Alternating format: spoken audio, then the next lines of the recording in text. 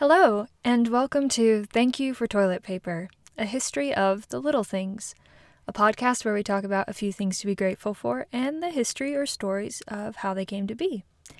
I'm your host, Elizabeth Miller. Thank you so much for joining me today. Let's take off.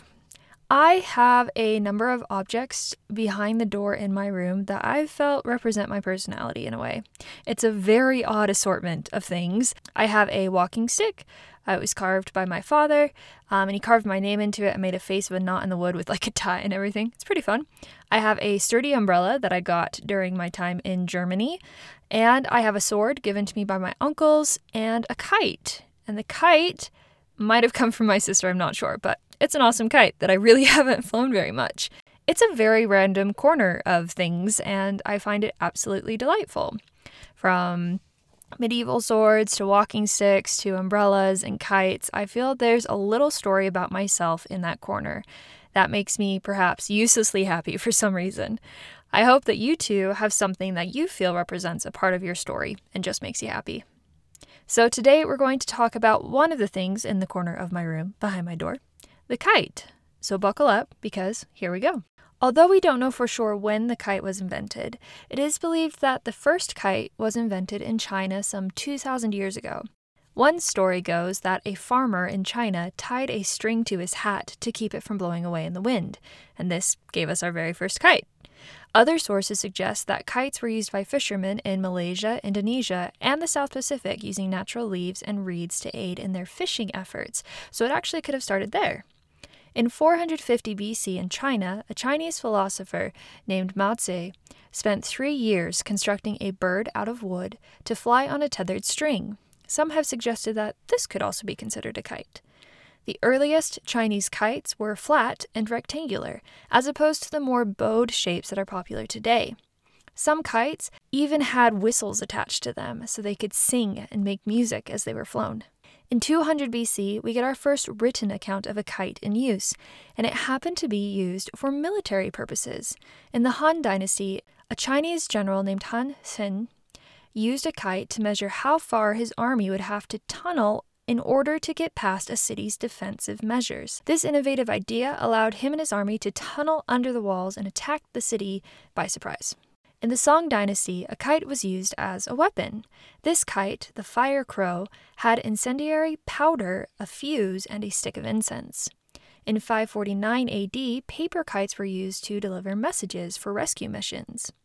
Chinese traders traveled along and took the kites with them wherever they went, introducing the kites to Korea, Japan, India, and many other places.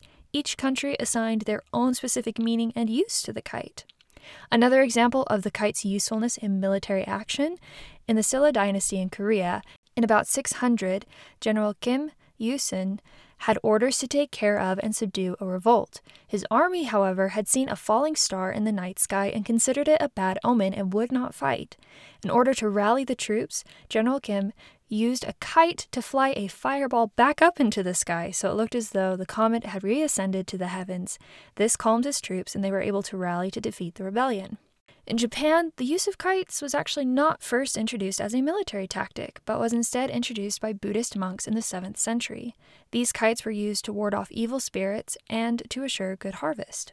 There's an interesting story about a creative thief in Japan who strapped himself to a kite and used it to fly above the Nagoya Castle in an effort to steal a golden statue from the top of the castle. As he flew over, however, he was only able to steal a few pieces of gold. He was later caught bragging about his high-flying adventure and was severely punished. During the Edo period, flying kites became very popular in Japan because even the classes of people below the samurai could enjoy the entertaining activity.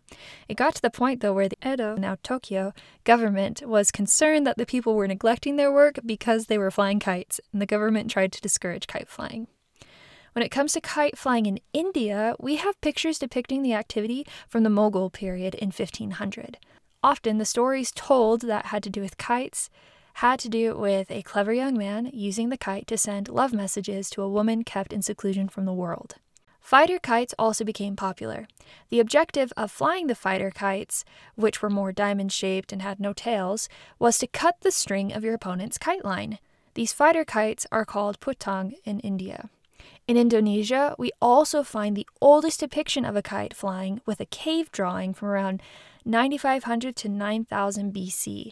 It is in a cave in Muna Island and depicts a kite called the kagati, which is still used by modern Muna people today. In Micronesia, we find stories of people using leaf kites to carry fishing bait further out into the water. In Polynesia, there's a myth of two gods, brothers, who had a competition to see who could fly their kite the highest. Through this competition, they introduced the kites to the humans. There are still contests on the islands to fly kites the highest, with the winning kite, being dedicated to the gods. Marco Polo shared stories of kites in Europe in the 13th century. Apparently, he had witnessed the Chinese merchants using kites to predict whether or not their journeys and trades would result in prosperity. Later, sailors in the 16th and 17th century brought kites from Japan and Malaysia home. Later, by the 18th or 19th century, kites were used in the West for scientific discovery.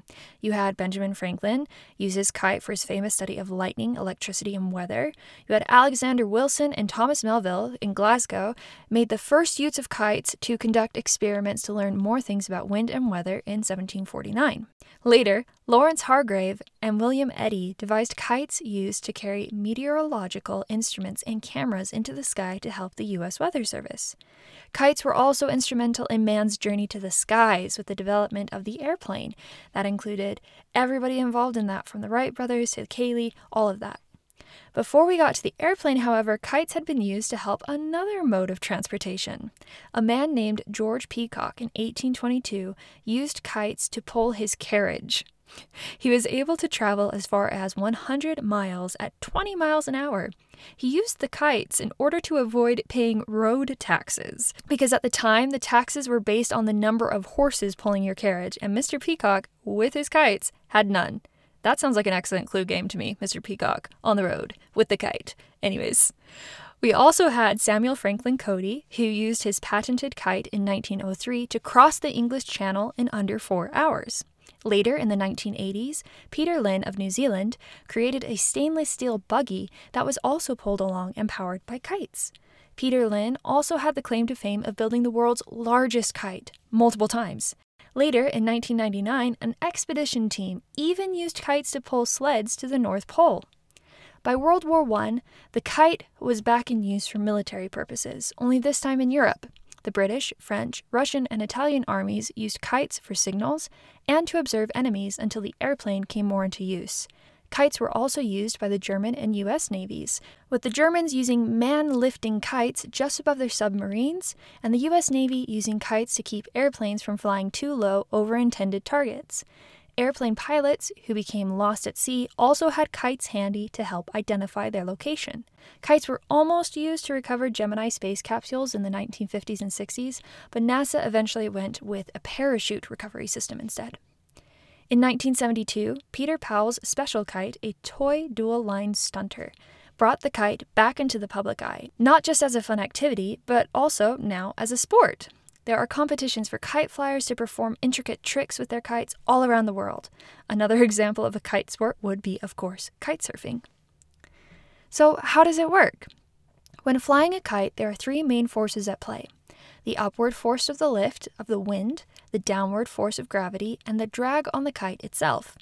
As the kite flyer, your job is to help manage the balance between these 3 forces. And here, it's all about angles. You want to angle your kite correctly so that the majority of the wind against your sail is directed down, creating lift. If the wind is forced up and over your kite, this forces it down, whereas the air deflected down from your kite produces the lift. Turbulent wind forces push against your kite, reducing the lift and creating drag, forcing the kite backwards, but you have the string in your hand, which keeps the kite from moving backwards.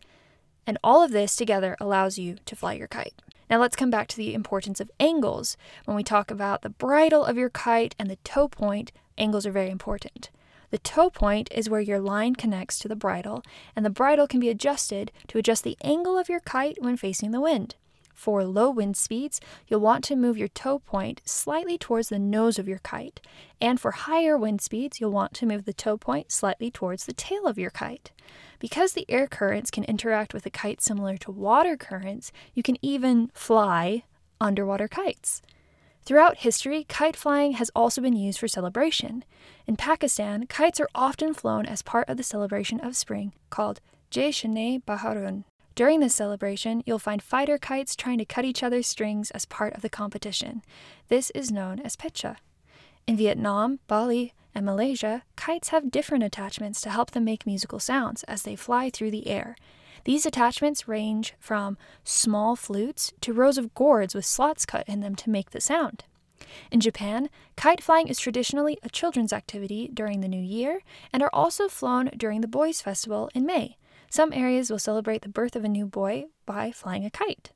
In Brazil and Colombia, kite flying is a popular children's activity. In Chile, kite flying is also a popular activity when celebrating Independence Day.